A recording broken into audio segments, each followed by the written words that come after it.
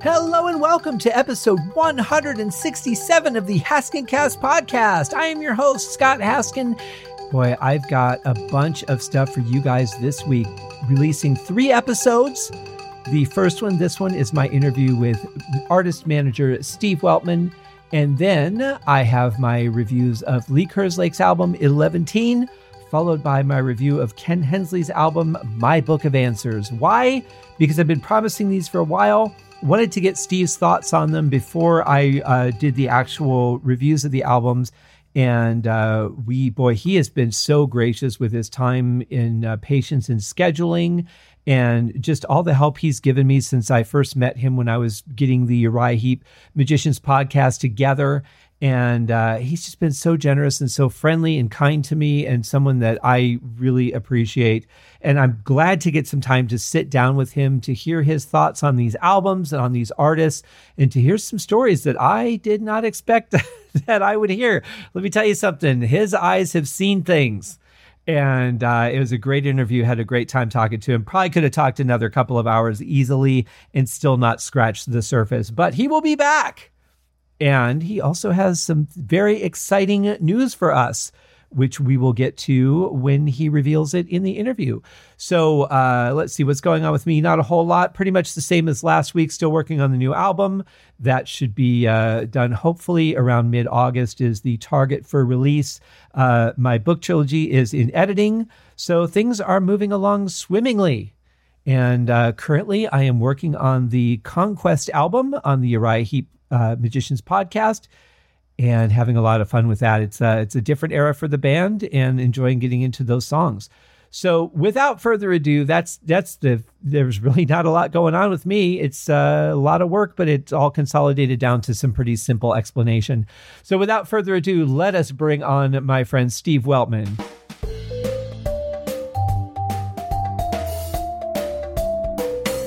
All right, ladies and gentlemen, I am very excited to bring on a fantastic artist manager who has really helped me with the Uriah Heep podcast. His name is Steve Weltman, and we're going to bring him on right now. Steve, how are you today? I'm good, thanks, Scott. It's good to be joining with you. It's great to hear your voice after all the emails. Indeed it is. First of all, I have to say thank you, because you were responsible for helping me get the interviews that I did with Ken and Paul Newton last year. We had a very interesting and bizarre connection, you and I, because the day that I got your contact information and reached out to you to get the interviews with them and Lee Kerslake, about an hour after I sent that email, I started seeing the notices that Lee had passed away.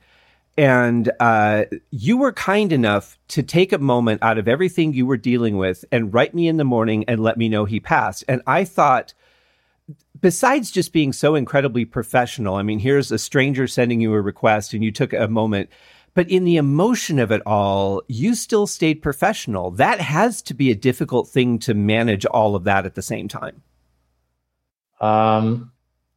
Yeah, it's not something you can kind of replay and think, oh, how did I do that? But in the last particular, kind of since Lee's diagnosis, I spent a lot of time at Lee and Sue's home.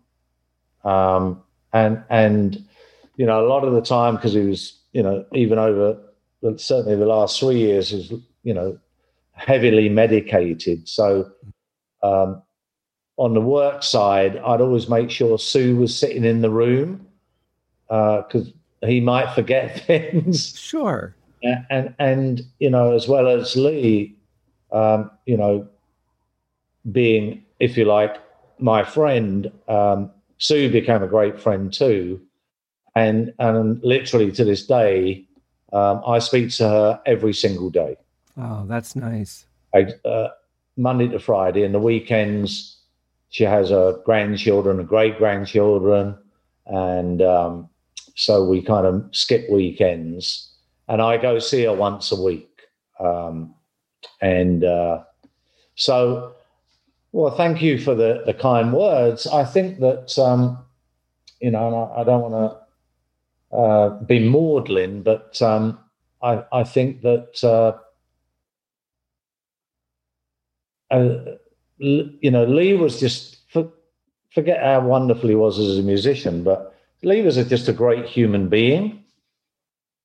And I think if Lee was in the same position and it was, you know, he would have done the same thing to you. Sure. You know, I was really happy that he finally did get his rewards from the Ozzy Osbourne situation. But what I found out was he actually received that at the NAMM show. And I was at the NAMM show, had no idea he was there. So I missed another chance to meet him. Yeah, well, there's been a lot of, speculation about that and how he got them. But right. And I have to say, publicly that, I spoke to Sharon, and it was Sharon who put it all together and had them made at her cost, and then also shipped discs over to Lee with a handwritten note from Ozzy, which everybody will see them literally arrive at Lee's home, get unwrapped in a documentary that has been filmed for the last 2.5 years of Lee's life about his career in music and his fight against cancer. And subsequent to that, which was 2-3 years ago, the following year, I can't remember which one, I think for Diary of a Madman, it gained another level of platinum. So Sharon sent them another disc over. Oh, that was very nice. Yeah. I do like when things work out in the end. I mean, I'll never understand all of what happened there, and I don't really want to get into it. Well, I wasn't involved. All I can tell you is that it's over. Exactly.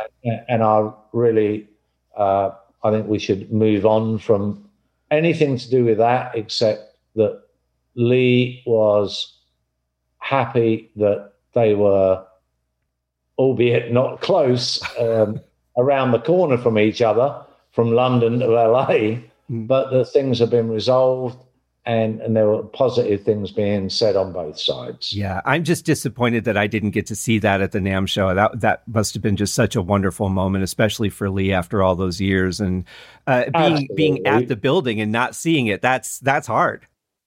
But, the thing about the NAMM show and the so-called Heavy Metal Hall of Fame, is what the hell have the Americans been doing by not inducting Uriah Heep into the Rock and Roll Hall of Fame a long time ago?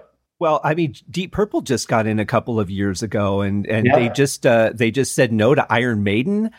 I don't understand what they're doing at all. I never have. I think they should just change the name to the Music Hall of Fame because it's not really just rock and roll. I want to see Heep get inducted. There's a petition out there. I'll put the link in the show notes, and everyone should sign up. But yeah, I'm with you. I don't understand it. Well, the sad thing there is, you're talking about if it happened, it would be posthumous awards. It's only Mick and Paul. Right. Yeah. Well, and see that then it goes down to who do they let in from the band? They don't just say everyone who's ever been involved. They pick and choose, which also makes no sense to me. Yeah. Well, Trevor Bolder, I think, 37 years in the band. Mm-hmm. Not there. Bernie's been 30 plus years? 30 plus, yeah. Yeah. And same as Phil. Mm-hmm. But Phil and Bernie were in a band in the 70s that we signed when I was at RCA. The band was called Grand Prix. Really? Yep. Wow. And I'll tell you a funny little story about that. You've been doing this for a little while. So, yes. So, between 2012 and 2015, I spent 3 years talking to the then management of Uriah Heep, Ken and Lee, about doing a reunion show, which I organized, and it was in Moscow in October 2015.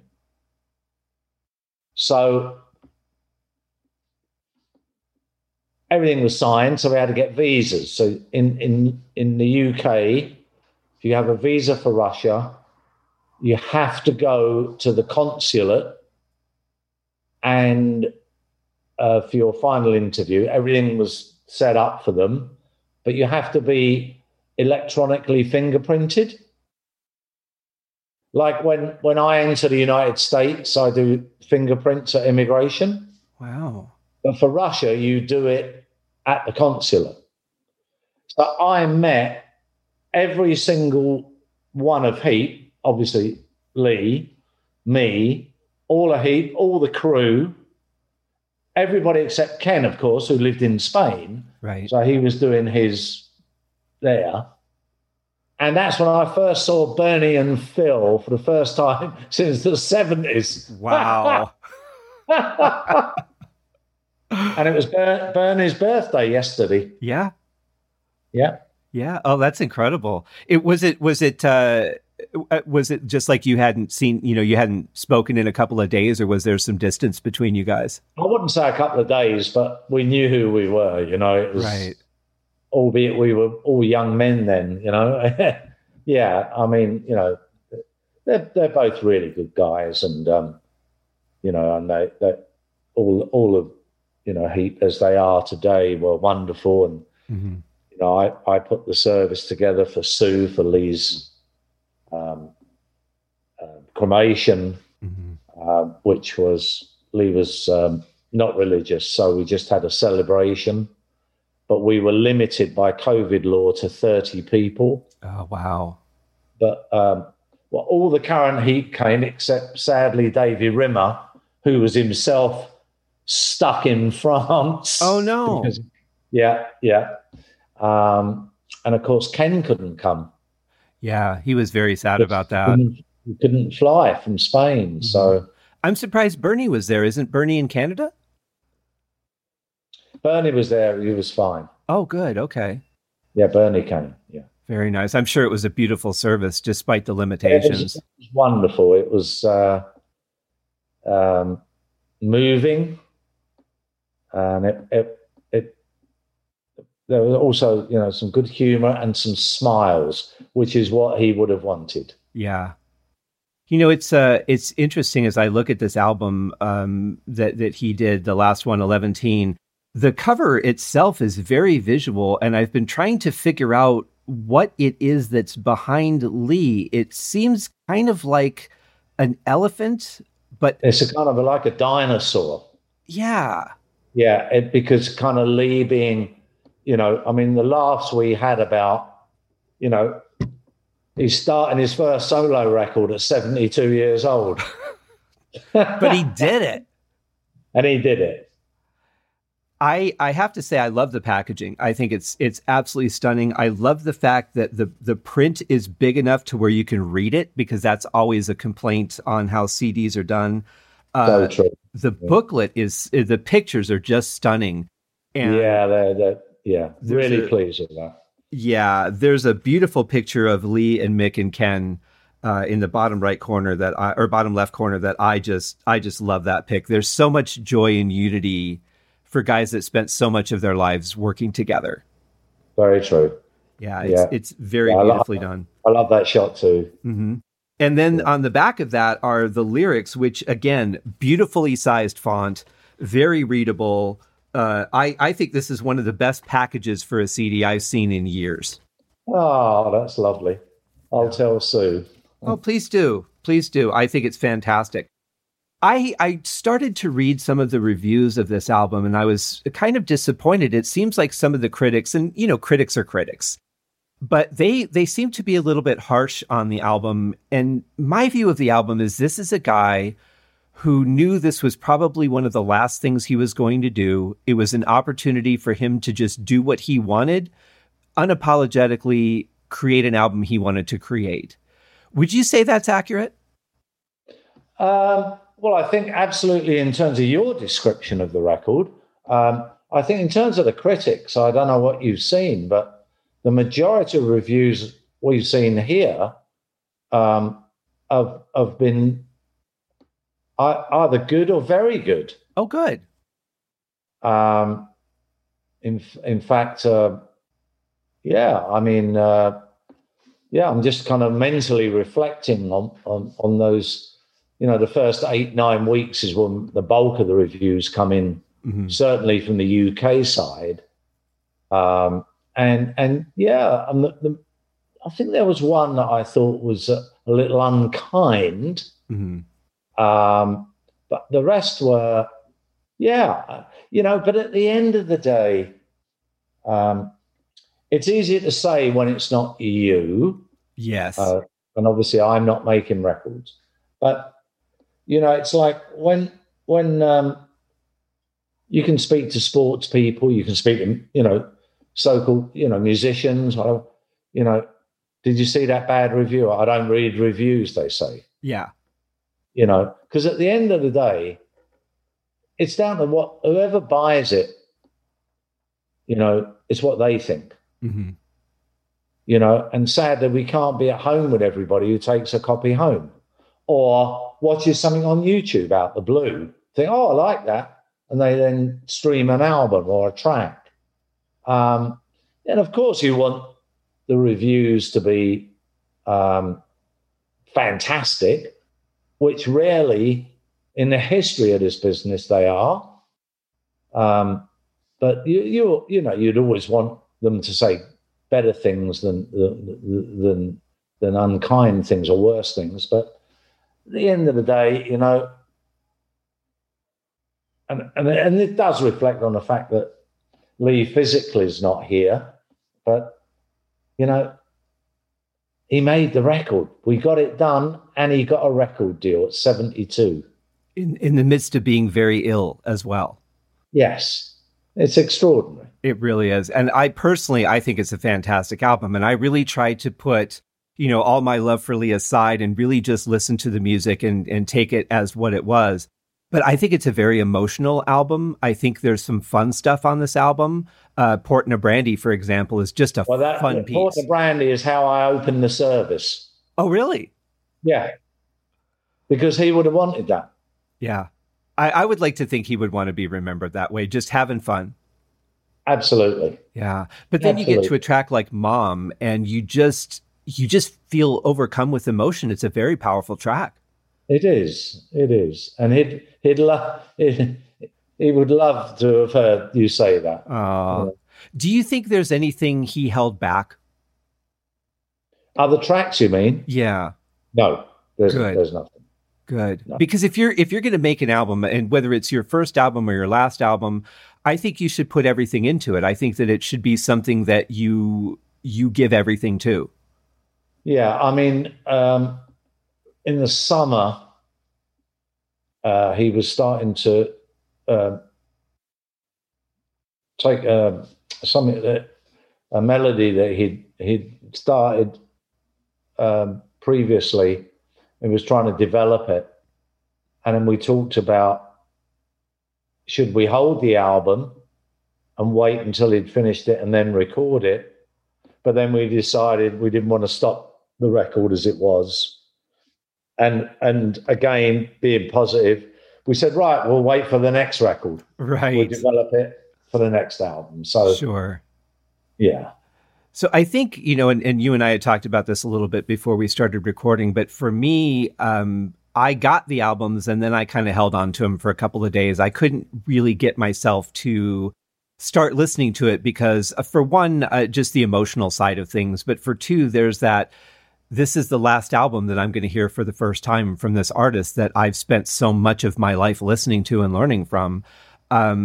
It was really tough to listen to it that first time just because that kept playing in my head. But once I was able to separate myself from that and really just listen to the music, I found the entire album highly enjoyable. There is not a track I don't like. Yeah, it's funny because, it's a lot of people have asked me, first with Lee and then with Ken, how long is it going to be before you can listen to their music?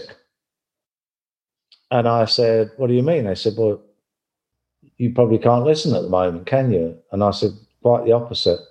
Listening to their music connects me. Yeah. So I've not stopped playing their music, Mm-hmm. That's a good thing.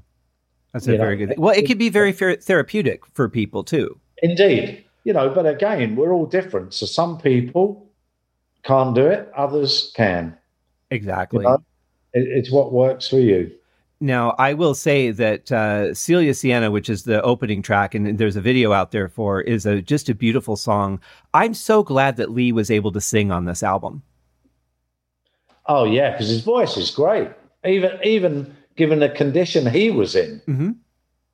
And some of the reviews I was referring to talk about how good his voice was. I think it was very strong. Yeah. But if you go back, as you know, the history of Uriah Heep, I mean, one of the great things of the original Heep was the harmonies. Oh, absolutely. And Lee was an integral part of that. Well, and I had heard that he always did the high harmony. Yep.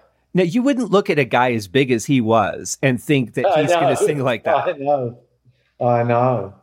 Let alone trying to sing and play as a drummer where you're so physically active and hit those harmonies. That's pretty stunning. Yeah. Very impressive. And he was a great writer too.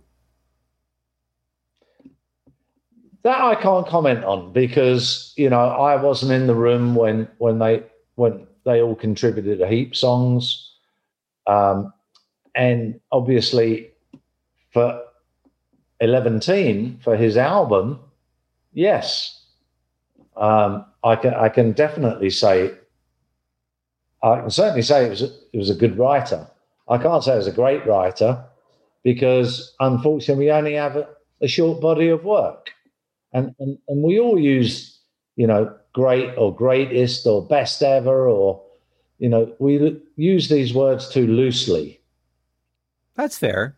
I guess I'm thinking of a song like Come Back to Me, which I actually recently just covered on the Uriah Heep podcast. And that song, every time I hear it, it's just so powerful to me. It's a great song. It is. But to be only fair, one of the few songs he wrote on his own. True. But to be fair, I don't know how much he wrote and then brought to the band and the band developed. Did he write the melody? Did he just write the lyrics? There's so much open question. But I can say that the song he was credited for writing is one that really touches me. Yeah, I think that, again, this is only surmising, but from what I understand from certainly from Ken and from Lee themselves, was that majoritively, Ken would come up with something, be it on a piano or a guitar, and kind of try and develop it and then take it to the band. And then the band will put their touch on it. So on various songs, obviously, there'll be different writers. And for them to get a writing credit will be dependent upon what they put into that song. So, but I wasn't there, so I can't say. But there's also the performance side of it, right? So you can say, hey, I want you to play a solo that feels like this. And then it would take Mick to put his input in it as the performer and make you feel what was needed. So I think even on just a performer side, there's got to be a certain element of collaboration from everybody, whether they get a writing credit or not. Well, absolutely. That's called being in a band. Exactly. And that's why on the show, I really don't get stuck in, for the most part, with going into those credits, because at the end of the day, every song, everyone touches. Definitely. Now, I wanted to ask you, because I think people in general really don't know what your job is. So I just want to take a step back for a minute. Can you explain what it is that you do? Yeah. Well, I've been in this business since, far too long. So let me just think. I've been in business about 55 years. Wow. So to explain what I do, I'd have to run you through all the classrooms I've been in business that have got me to the point. No. Okay. So, I mean, broadly speaking, from my perspective with, and I think with no disrespect to Lee, it'd be easier to explain with Ken. Because one, I was with Ken longer, 11 years almost. And Ken, I met Ken by accident because a band that we'd signed in 1970 to their first record deal, that subsequently I was at the record label, and the manager of the band, who wasn't really a music man, but he was wealthy, was nagging me to leave the band to manage the band for him. Oh. Which I did about 4.5 years later. And then sadly he died in a plane crash and I left the company. But that band was called Nazareth. Oh, wow. And they're still my friends to this day. I'd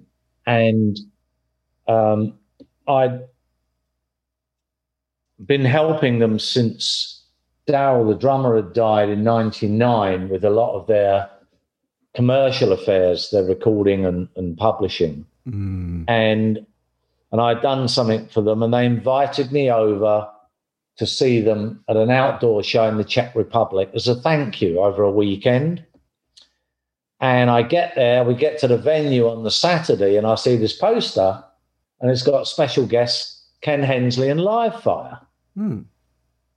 And I said, shit, I haven't seen Ken Hensley since 1973 in London. Wow. So that late afternoon, I went out to the sound desk and I watched Ken perform and his band. And they were brilliant. Mm-hmm.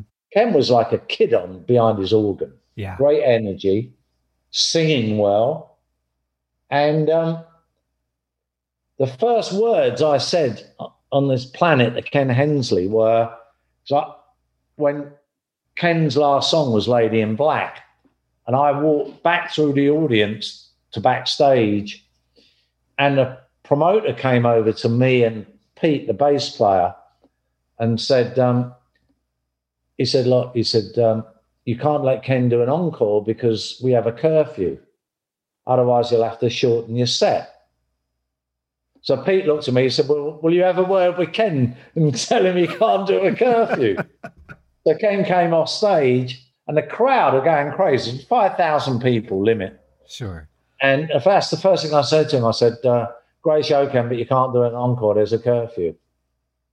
And that was the only time I saw him that night. The following morning, everybody was staying in the same hotel. I came down for breakfast. And about 10 minutes later, this voice, I was like looking at my food and the voice says, can I join you? And it was Ken. And he sat down with his plate of breakfast and we talked for about an hour and a half and just about the business and this, that, and the other. And then about 5-6 days later, he called me and he said, Steve, he said, I told you I live in Spain. I said, yeah. He said, look, if I send you an air ticket, would you come down to see me?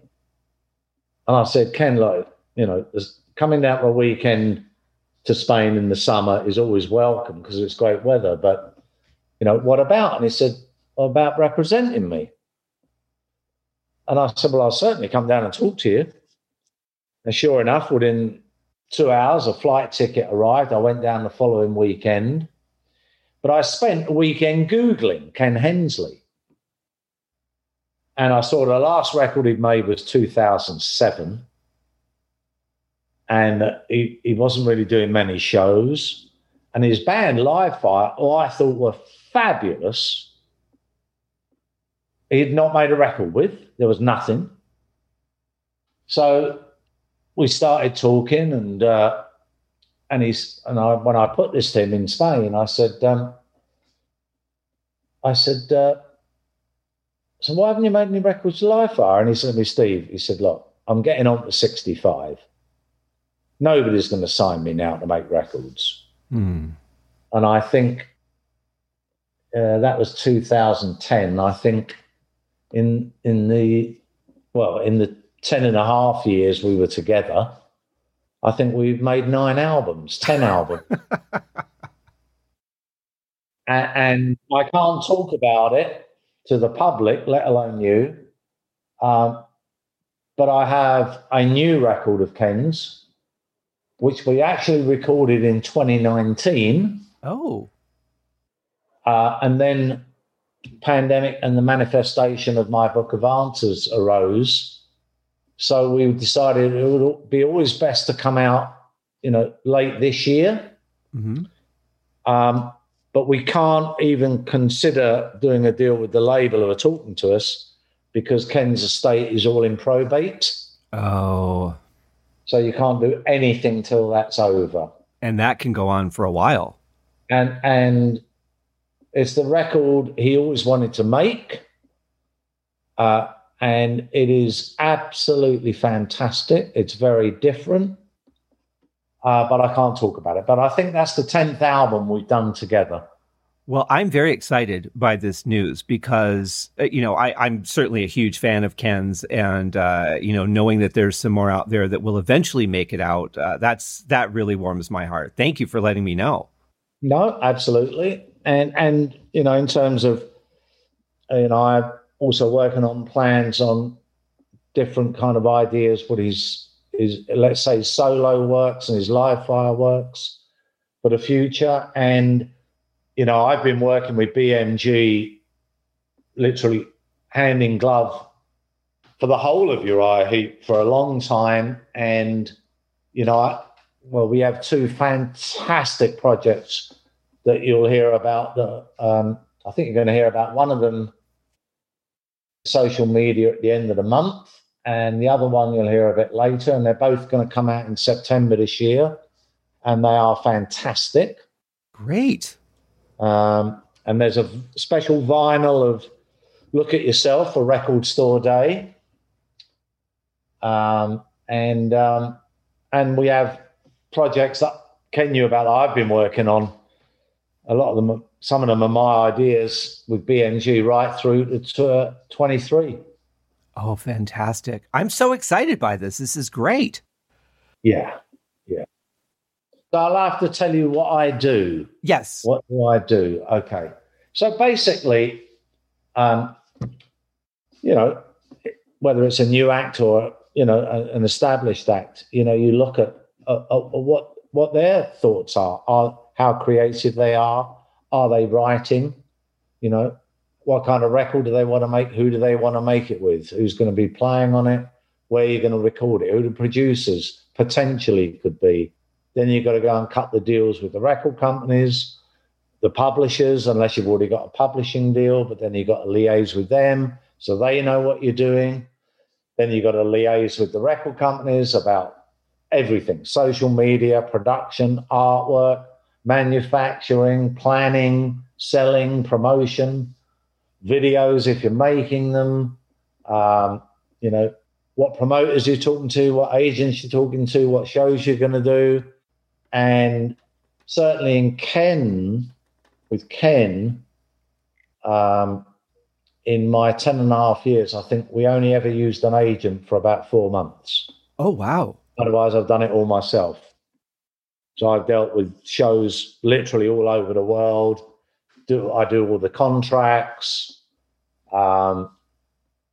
We've never had any legal issues with record companies or publishers or shows in my entire time with Ken. And unlike, sadly, many other acts who spend fortunes with lawyers, I think Ken's only ever had to spend about $750 in legal fees in 10 and a half years. That's amazing. That's more than less than people spend in a day most of the time. Yeah, you're damn right. Yeah. So this explains to me now why when I get emails from you, they might come in at 1:00 in the morning, 12 in the afternoon. Like you really don't have a lot of room to sleep. Oh, well, no, I get my sleep, but I'm, because I'm, a lifetime in America and still, with business and with friends, my evening may finish at, 7 or 8 o'clock, but maybe a friend of mine might send me a personal email or a text or a WhatsApp, and it just makes me think, oh, Scott sent me a mail. I think I'll reply to that now. Mm-hmm. But the luckiest thing, I suppose, and I'm not alone here, there's many of us from my era, is, I don't have a job. Mm-hmm. This is what I do. Right. I don't think about, I've got to get up early or I'm going to have to stay up late. It's what I do. It's my oxygen. I think people don't understand a lot of times how deeply involved you guys get. For example, Ken hadn't done an album in so long, and then he starts working with you and boom, he's putting out material that we all can enjoy. You were mentioning your involvement with the Uriah Heep box set, and that it was your idea for them to do their own individual compilation CDs and talk about why they picked those songs. That kind of stuff that people just think that the artists come up with, a lot of times it's the management that comes up with those ideas. Yeah, and also the record company. Mm-hmm. And a lot of the time, record labels, are, if you like, victimized. They don't do anything. They don't do this. But our relationship with BMG, my relationship with BMG, is excellent, and they're a great company to work with. They're good people, and I think they're, as far as a big company is concerned, they're about as artist friendly as you could get. Now, okay, this is, at the end of the day, this is what's termed today a Heritage Act. So they should be. Right. And you have to give them credit for surviving. I mean, it's not like it was in the 70s where there were new record companies popping up every day. It's really small now. Sure. Yeah. No, very, very true. I think that, we are in a different world today in every sense. This industry, was built by music people. Today, majoritively, it's people in business. It's business people whose business is music. Right. But, if you go back, you look at, Mo Austin and some gang at Warner's, Armor Ertegun, David Geffen, Jack Holtzman, Chris Blackwell, Tony Stratton Smith, who started Charisma, Herb Alpert and Jerry Moss. These were all independent companies, great music people. Some of them built empires. Sure. Armor Ertegun, Atlantic, for me, maybe the greatest record man ever, who I luckily could count as a friend and a mentor, built a massive company. Mm-hmm. But what people don't know is, I think the first two acts he signed were in the end of the 40s, beginning of the 50s. Ruth Brown and a guy called Ray Charles. No kidding. Oh, yeah. Wow, that was a good pick.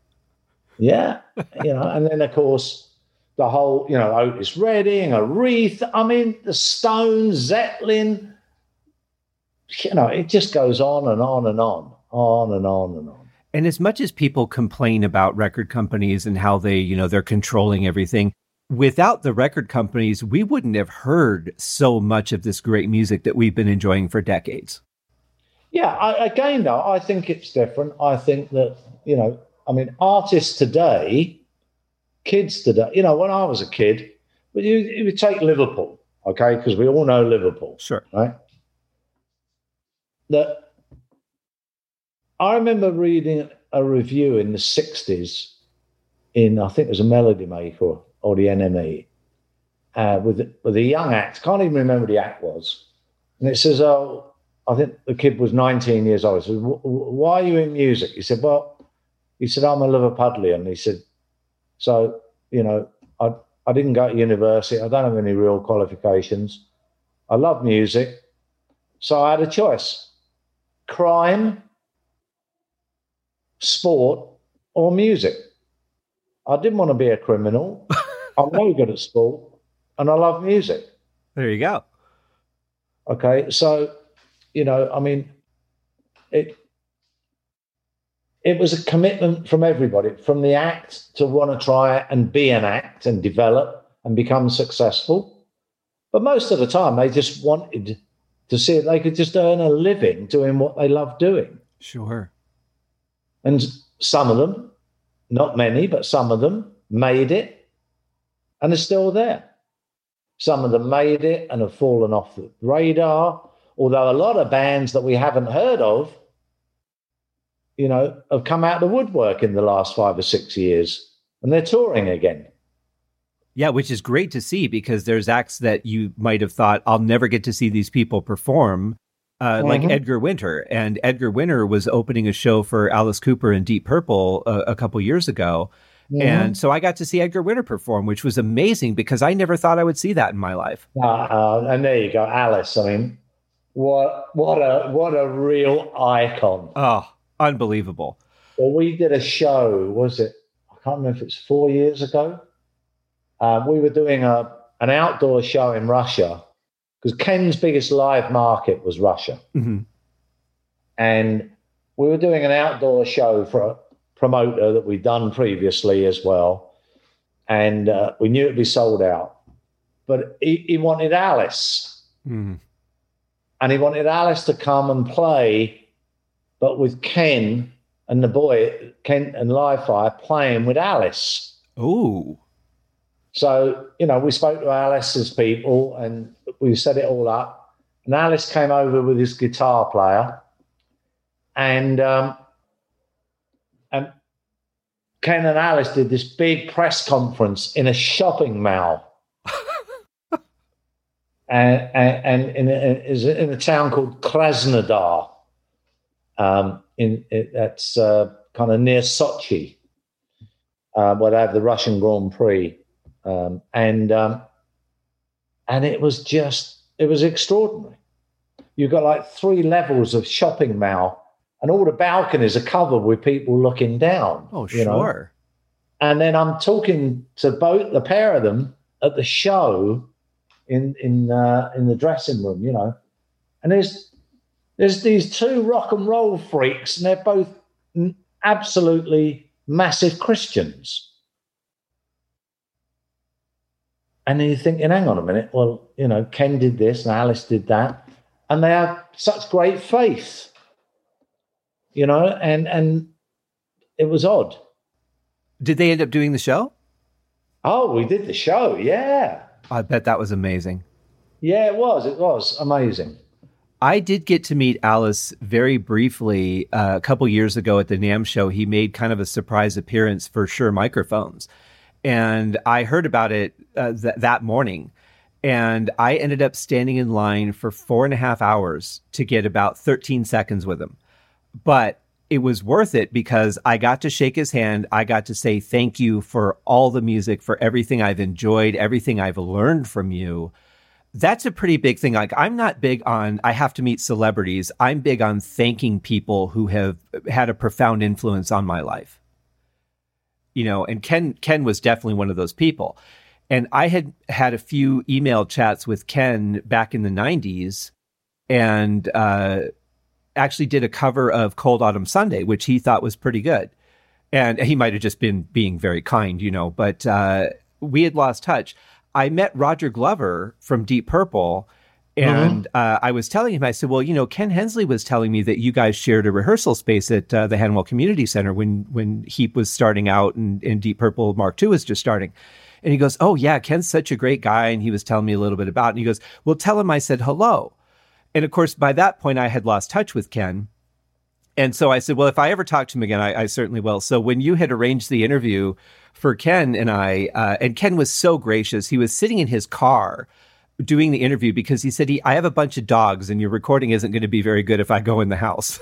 But he said, I told him the story. I said, well, I know this was like 25 years ago, but I just wanted to let you know that Roger said to say hi. And he just laughed and said, I think I've seen him since then.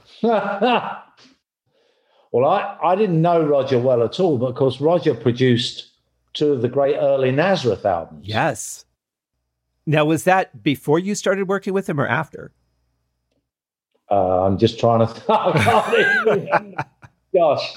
Well, I know it was before Hair of the Dog. Definitely the Rampant album. Mm-hmm. No, just that one, actually. Okay. The one before was, I was still at the record label. Well, the connections that Roger Glover has to Heap are pretty astounding because he's the one that recommended John Lawton. Yeah, sure. After doing the Butterfly Ball. And, I just finished recording the last of the albums that Lawton did for the Uriah Heep podcast. And I have to say, I really thought he was a good choice. I thought he brought a lot to the band, but the music was phenomenal. Very different. Yeah, production is been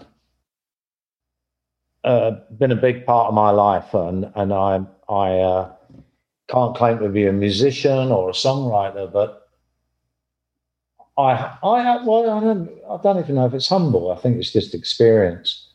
I've seen a lot of records made by a lot of different producers. I've seen a lot of artists, labels, interview producers, mm-hmm. and make wrong decisions where the producer's kind of sold himself, and you get in the studio or you hear the outcome and you find that it's somebody just doing a job, right, who hasn't actually climbed inside the material. Mm-hmm. But I've worked with some incredible producers. And in fact, the album I can't talk to you about with Ken, let's say, was one of our most healthiest debates.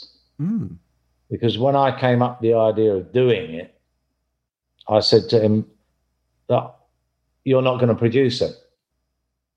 And he said, what? And I said, you're not going to produce it. And he said, Steve, he said, even when Jerry Brom was producing Heap, I was always sitting next to him at the mixing desk. Mm-hmm. And since I left Heap, I've always produced myself. And I said, exactly. And he said, what do you mean exactly? And I said, well, I actually don't believe you should produce yourself. I don't believe any artist should. And he went, why? I said, it's a different craft. It's a different skill. Well, and I think you need an objective opinion, too. If you're doing all the stuff. Well, absolutely. So the debate kind of evolved. And he said, well, who's going to produce me? Well, that's a good point. And I said, well, I've got a guy, and there's actually two guys, and I want you to meet them. So Ken was like a child. He's like, oh, well, if I have to. And then he said, okay, I'll come over. So I can't go much beyond that, but I picked him up at the airport and drove him down to meet the people. We met in the kitchen, and literally I introduced them all and let them talk, and kind of sat there pretty quiet for just over an hour. Mm-hmm. And then Ken said to the other two, he said, I'm just going to nip outside and have a cigarette. So I went with him. And we got outside and he said, Steve, I love them. They're good. Brilliant. And he sent me a mail, actually, in April last year, Scott, which I can't read to you now because it's in my office in the other room. And but basically thanking me for putting it all together, saying it's the record he always wanted to make. And he ends with my eternal thanks. I love that. But it's different, Scott. Producers, it's like in 1983, I was managing director of Charisma Records. And I signed Julian Lennon to his first record deal. Oh, wow. And Julian had never been in the studio. And I actually did a license deal with Armit at Atlantic before we'd even made a record. Mm-hmm. And I wanted a professor. I didn't want a hip kid. I wanted a professor that Julian can learn from. So I met and hired Phil Ramone. And at the beginning of that session, which actually started at Muscle Shoals, picture this, you've got a control room, Bradley, Phil's engineer, at the desk, sitting next to him, Phil Ramone.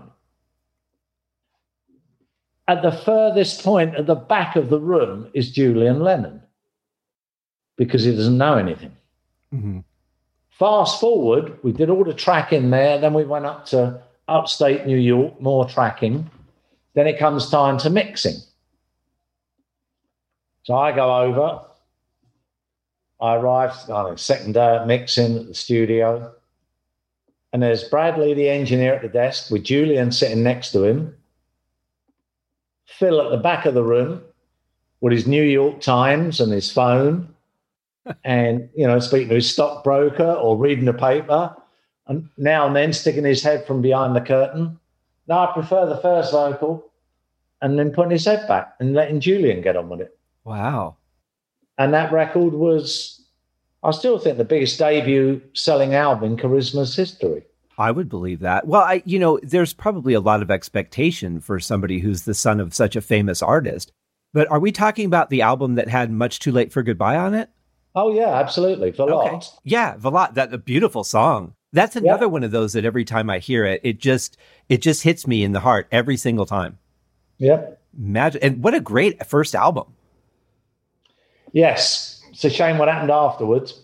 Yeah. Well, do you think that, though, there was an extreme amount of pressure on him just because of who he was? Oh, no. I mean, he is, he's in his 50s now, but he's a wonderful young man. Mm-hmm. He's a caring person. He's got a great heart, very funny like his father. Mm-hmm. Well, not like his father, but he's funny. Right, okay. But, Julian was a kid. Julian didn't have a bean when we signed him. And then he had all this success, money coming in, and he did what a lot of young people did. He partied. Mm-hmm. And a year after Tony, who owned the company, sold it to Virgin, I stayed on for a year. I didn't think where it was going was right for me because Virgin was a big company and I was a rebel. So I left.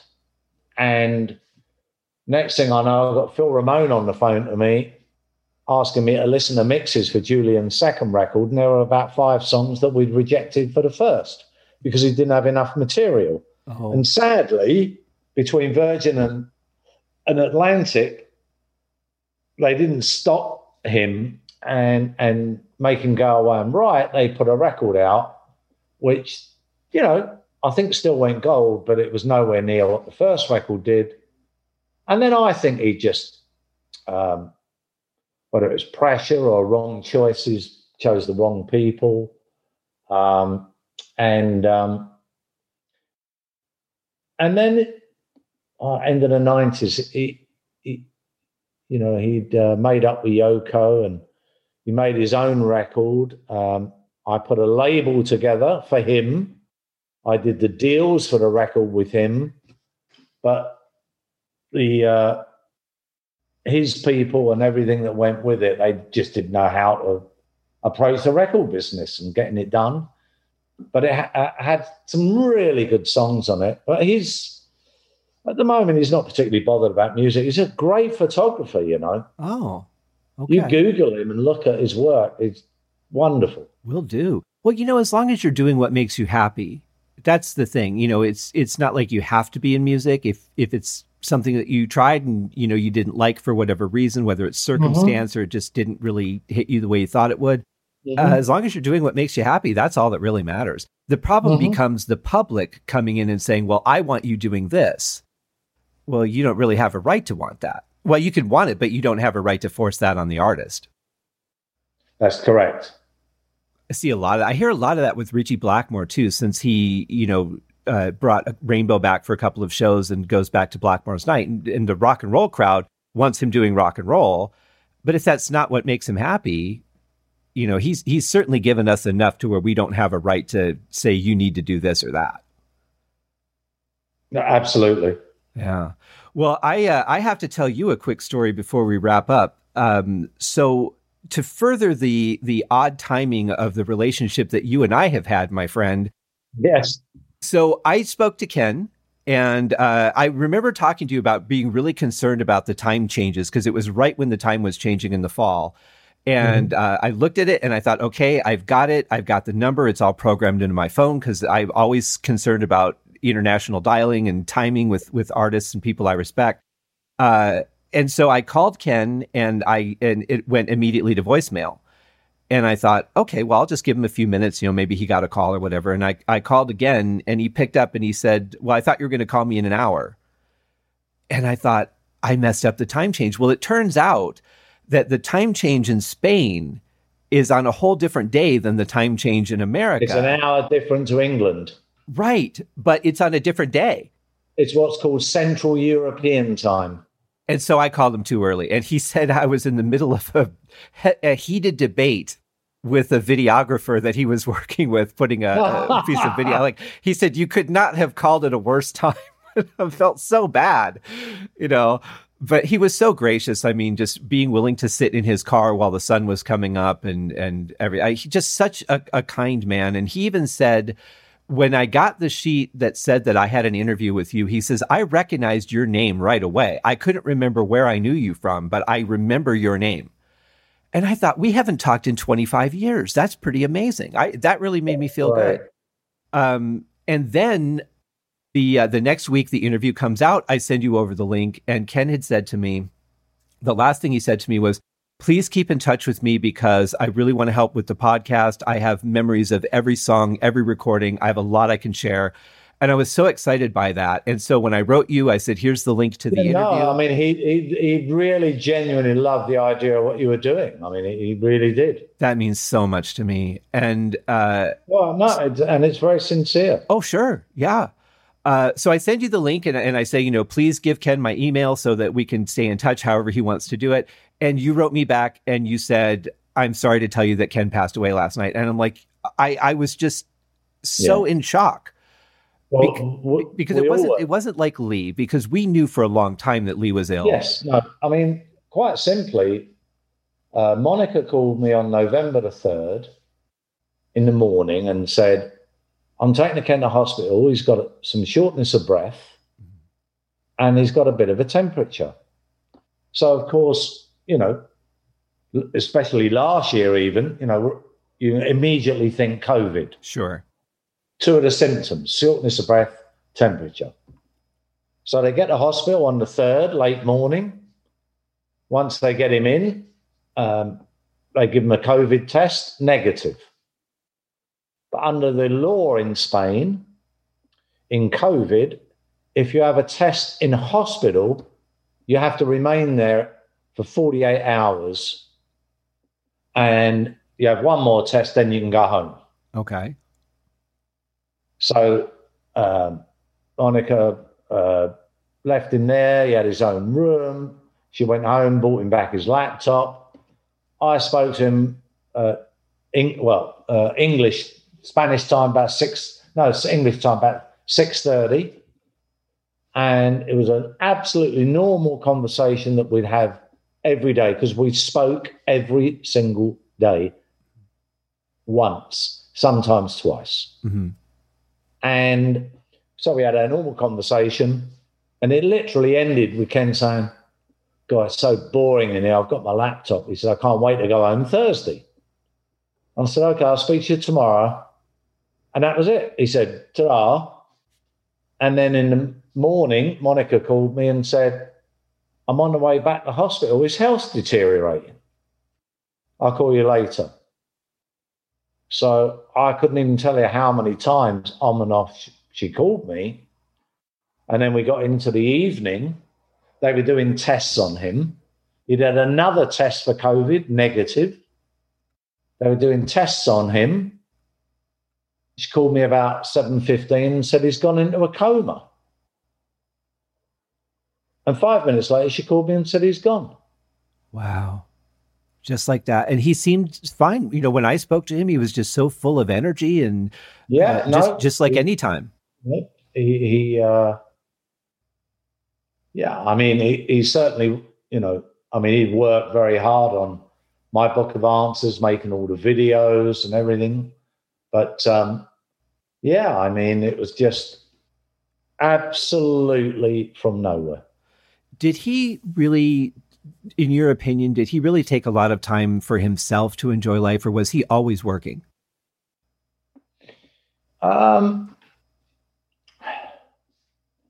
It's not difficult to answer. I think that, if Ken was here, the first thing he'd say to you is music is his life. Yeah. Absolutely, music is his life. And he, if you like it, he pretty much always had a notepad near him. Mm-hmm. But no, when he was at home, he knew how to relax. They have a beautiful home, mm-hmm. not ostentatious. It's a working home. They've got so many animals. Mm-hmm. They've got sheep, they've got chickens, they grow every kind of vegetables, they've got their own olive trees. Wow. They've got, 9 dogs, 10 cats. But, they've got a lovely pool. The climate's great, and he'd like nothing better than lying in the pool, having a cold beer but music was his life. And I have to say, much like Lee's album, My Book of Answers, the packaging is fantastic.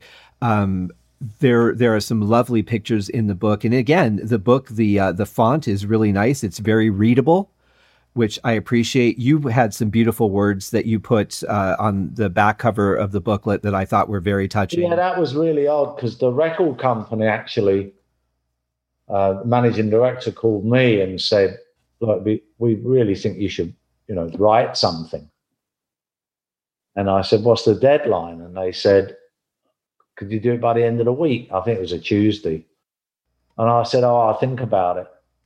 And then literally I just sat down with a piece of paper and a pen, not a keyboard, and just wrote something.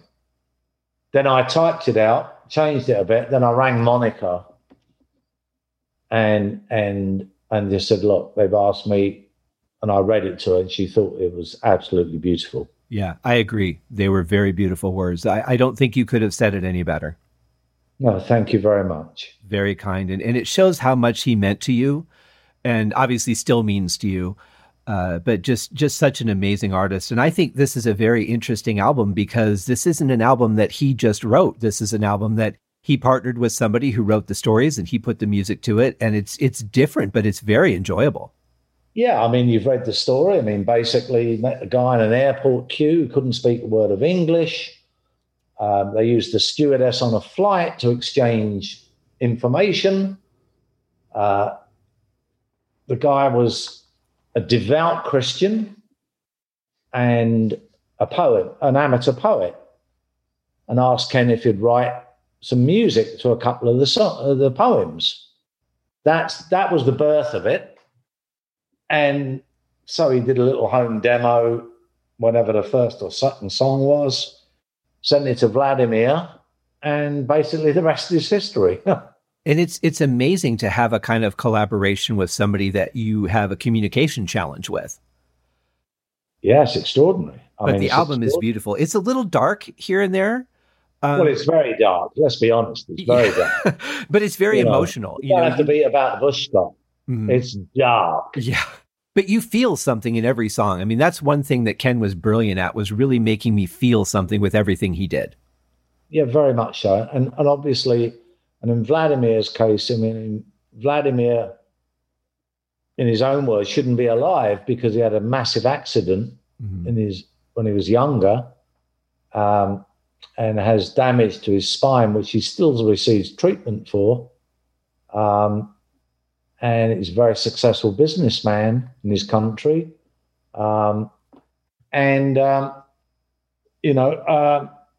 I didn't send them to you, but I actually, to help promote the album, I had a series of questions written, which we sent to Vladimir. I had him read them answer them in Russian, and then have them translated into English, and also do the same thing in writing.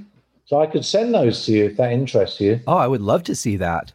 But I promise you I won't be doing that tonight. No, not at all. No, that's fine. whenever you have the time. I appreciate. You'll definitely get it by Monday. Oh, great. Or on Monday. Let me just make a note, because I am going to have to go in a moment. Yes, I can't thank you enough for, excuse me, all your generous time and these stories. Not at all. I mean, anytime. I mean, we can do this again. I would love that. You've been so kind to me, since we met last year. And I want to tell you, too, that I really appreciate that. Most of the people that I've met in the business that are really in the business have just been the nicest people. Ace, Uriah Heep's manager, has been very nice and kind. Mick himself has been great. Ken was somebody that I really had looked forward to building that relationship with.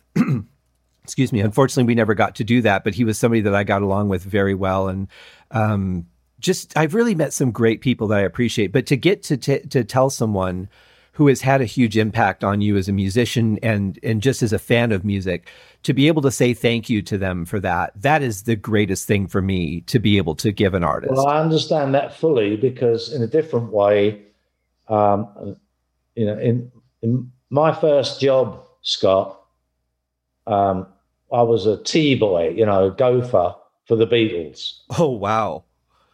So my like every kid in Britain, I loved the Beatles, and I was always a John man. Mm-hmm. And the first 3 weeks I was there, the few times they came in the office, I sat there, mouth agog. And then I realized, because, I spoke to them, they just spoke to me. Right. And they had one head and two arms, just like me. And that's how I've been all my life. And I've met pretty much all of them.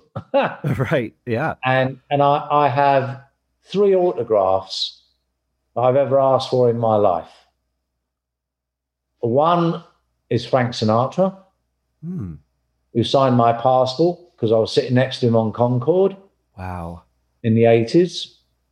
Another one was I was being flown by my company in first class in the early 70s to New York, and I was sitting next to Bette Davis. Really? Yep. So I have her autograph. And the other one you may or may not know, unless you like classical music, but is Herbert von Karajan. I do know that name. Okay, well, he was considered the maestro, the conductor of the Berlin Philharmonic. Mm-hmm. And I flew in 1980, I was in Tokyo, and I flew back to London on Japanese Airlines in first class, sitting next to him. He had an electronic chessboard, and we put it out on the table between us. And it was 9 hours London to Alaska, an hour off the plane, and 9 hours into 8.5 into London. And I think we only ever made 2 moves, because we just talked all the time and ate. And he was a genius. Wow. You have had quite a life, my friend. So far. Yes. But you've given us so much, whether people really understand your contributions to the industry or not. I want to say from the bottom of my heart, thank you, because so much wouldn't have happened if it wasn't for you. That's very kind. But you know what you do? And just by loving music and what I do, it's because I do what I do for the same purpose, to, help artists, to encourage people that love the arts, and it takes all of us. If I wanted my name in lights, I'd have been a performer. Mm-hmm. But that was never for me. I'm comfortable in my own skin, Scott. Well, we need you, to do what you do. So thank you. And thank you so much for taking some time. I look forward to doing this again. It's been great. I hope you have a wonderful night, my friend. And you too. And I will get over the Vladimir things to you in the next few days. Fantastic. Well, you have a wonderful night, and thank you for your time, my friend. You are awesome. Very welcome. Thank you, Scott. Well, I don't know about you guys, but I am certainly incredibly excited about this additional album from Ken Hensley. Was really thrilled to know that there would be another one. And you never know with these artists what might be in the archive, but I would imagine that at least with Ken, I know with Lee, most of the work that he did as a session player is pretty well known. I know with Ken, there's always the chance there's some stuff in the archive. I guess time will tell, but at least we know there's one more coming. Let's hope it gets out there soon. And that will do it for this show. I want to thank Steve for coming on and being such a gracious guest. So many great stories, and always just a pleasure to talk with such truly great people in the business, people who I can say, I'm proud to be a part of this business because of the colleagues that I have. So thank you guys. We will see you in the next episode where I review Lee Kerslake's album, 11 Teen.